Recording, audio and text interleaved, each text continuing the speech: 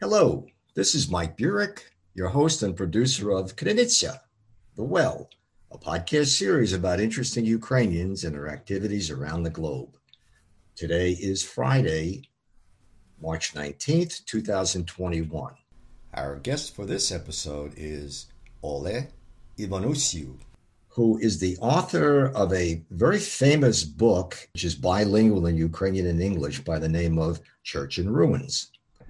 Welcome, Ole. How are you? Good morning. I'm fine. Staying away from the viruses. Great, great. Me too. Thanks so much for agreeing to come on the podcast today. So, for my first question, I wanted to get some background about you. Where were you born in Ukraine? When did you leave there? And when did you arrive in Canada? Well, that's easy to answer. I was born in Ukraine in a village called Vatsevichy, which is 7 kilometers from Drohobych, and that was way back in 1935. As to where I was living and so on, the first years were quite mobile because the parents and I, of course, left Ukraine to Poland in 1939.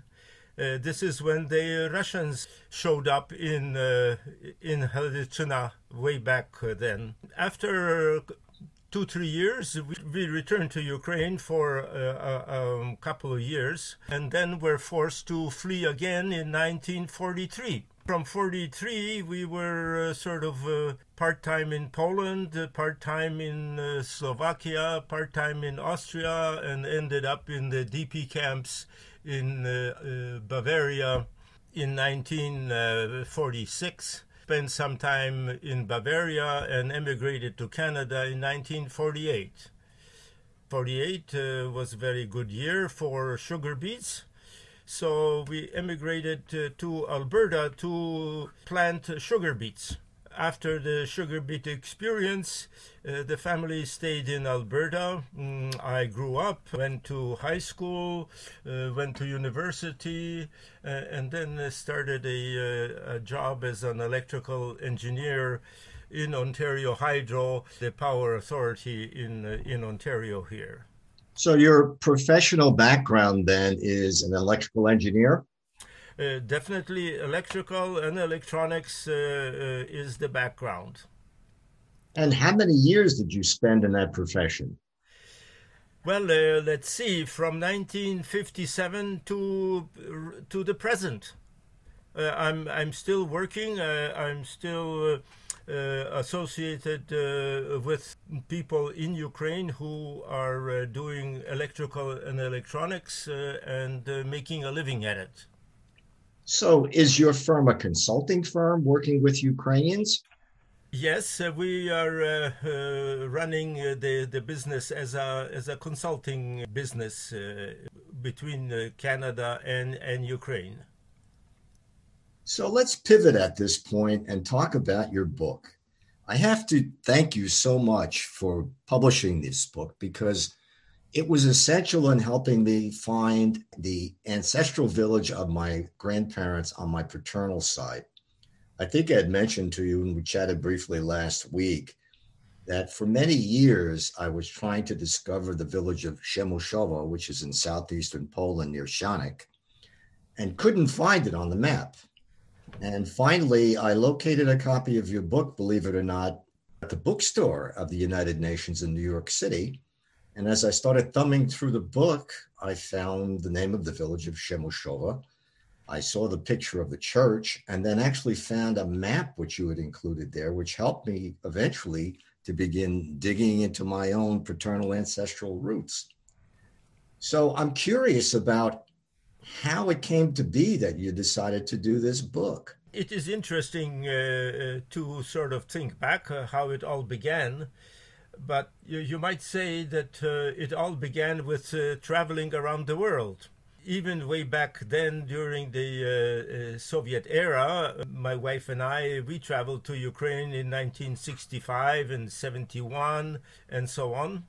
But then after the trip in 71, we made a decision. The decision was never to go back to Ukraine because it was too painful. So instead, we traveled to other parts of the world where Ukrainians lived, basically to Slovakia, to Poland, to Austria, and Germany, and so on. During these trips, we noticed the discrepancy between the way churches were being kept. All the churches in Slovakia, which are all Eastern Christian churches or Eastern Orthodox churches, everyone was open, everyone was well kept. The show place of every village is the church. When we were touring Poland, all these churches were basically run down, closed, many of them used for warehouses and other things. Some were being taken apart and used as building materials for private things. It was rather disheartening. And what period of time was this? What year?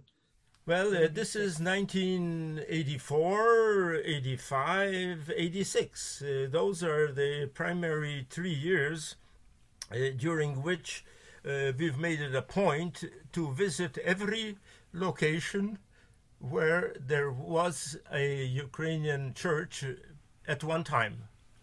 We managed to get a listing of all the churches that existed, and we just followed from village to village and so on, taking notes, taking photographs, and speaking to whoever would be speaking to us. And what did the Polish communist government think about your activity at that time? Well, interesting enough, we noted that we were followed every step of the way. The authorities, they never bothered us, but followed us each step of the way. In fact, it was so interesting that once on one of the trips, we were traveling from Przemysl to Riashiv or Rzeszów, and the people who were following us, we lost them. And arriving in Rzeszów, we visited some our relatives there, and the relatives have a small business near the railway station. And the son who was running the railway station, the little business there, came also there and said, "Oh, have you been followed by the authorities?" And we said, yes, we've been followed by the authorities, but luckily enough, halfway here, we lost them." And he said, "Oh, no. They are just around the corner from our building here, waiting for you to come out." Well, how do you know? Because I've had the same people following me for a year or more. So, Ole, how did you decide to then publish a book about your travels? After these trips, I did arrange for a photo show or a showing of the photographs here in Toronto, which included pictures from all over the places we traveled, which is not only Poland, but also Ukraine, from Lviv, from Kyiv, from Slovakia, and so on. And for soon after, we sort of decided, well, no, we don't want to play around and showing photos. We need to put this thing together. And my father, my sister, my daughter, who was very helpful at that time, we all sat down, and it took a year, all of 1987 to get the thing done, produced, printed, and ready to be shown to the public. And so you took all of the photographs yourself. I took 99.9% of all the photographs myself. A few photographs near the border, Poland with Soviet Union, I could not take because the authorities would not allow me. There's not allowed to travel within whatever 10 kilometers of the border. So I had one of the local Ukrainians in Poland take these pictures for me. And what about the text? How did you research all of the history of all of these villages? Uh-huh. Well, this took some real work. One of the problems that we did have is, in fact, finding a list of all the churches. So, on one of the occasions, visiting a certain town in Poland or a city in Poland, we became acquainted with a person working in the archives. Now, this person was willing to borrow a schematism of the Peremyśl Eparchy. Now, the schematism is a book which describes all the churches and all the activities within the eparchy. So for this bottle of vodka, he borrowed this book overnight. During the night, we went to another friend who was working in a business establishment that had a a printer.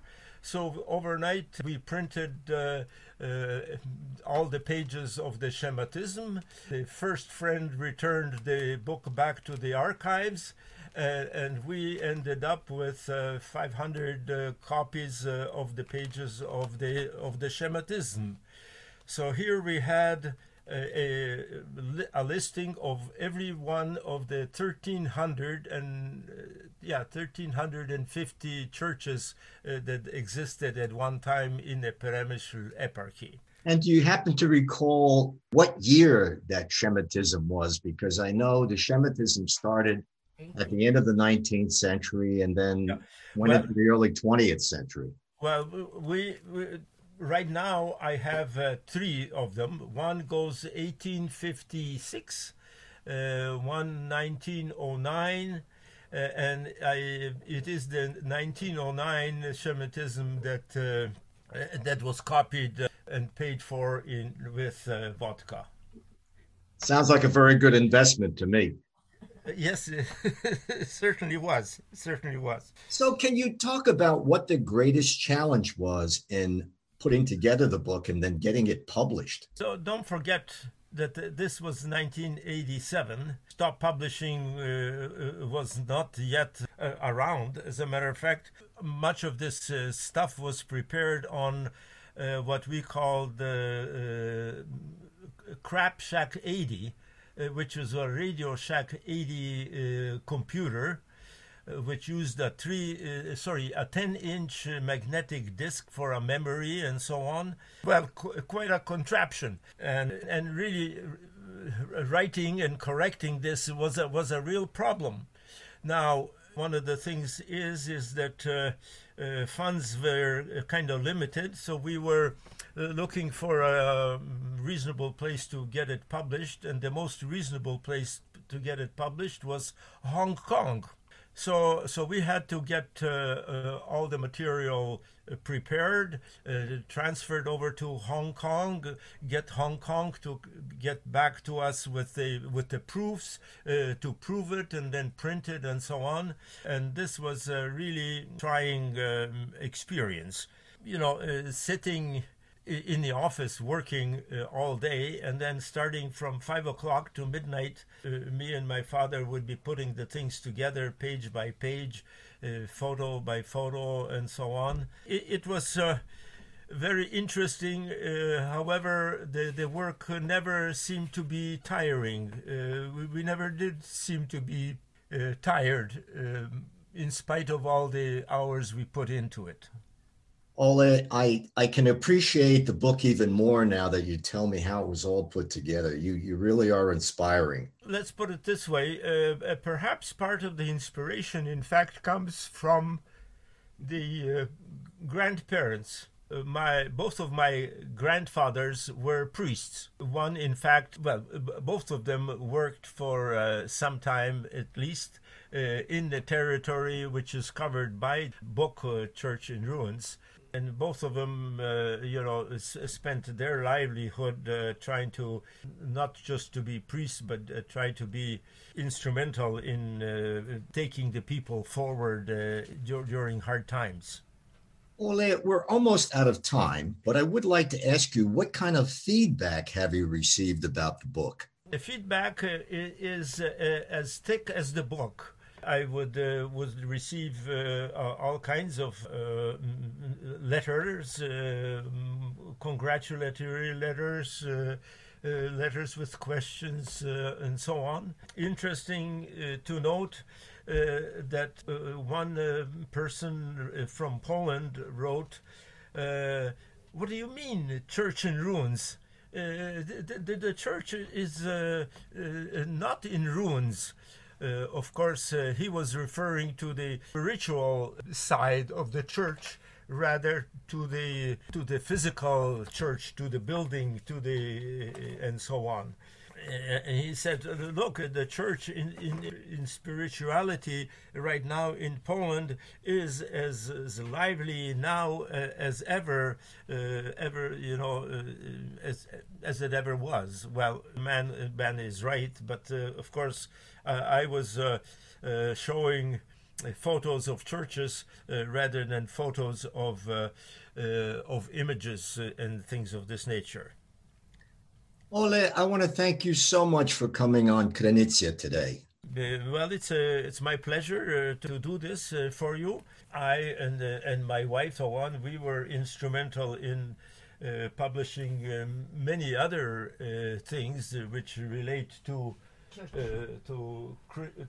churches, to religious life, as well as to Ukrainian life, things dealing with poetry, things dealing with embroidery, things dealing with ceramics, and so on. Ole, thank you for sharing that all with us today. Well, you're very welcome. This is Mike Burek, the host and producer of Krynicja, The Well, a podcast about interesting Ukrainians around the globe. I have been speaking with Ole Iwanutsiu, who is the author of the classic Ukrainian book, Church in Ruins, which describes churches and has photographs of churches in the Ukrainian region of Southeast Poland. Until next time, that's all for now.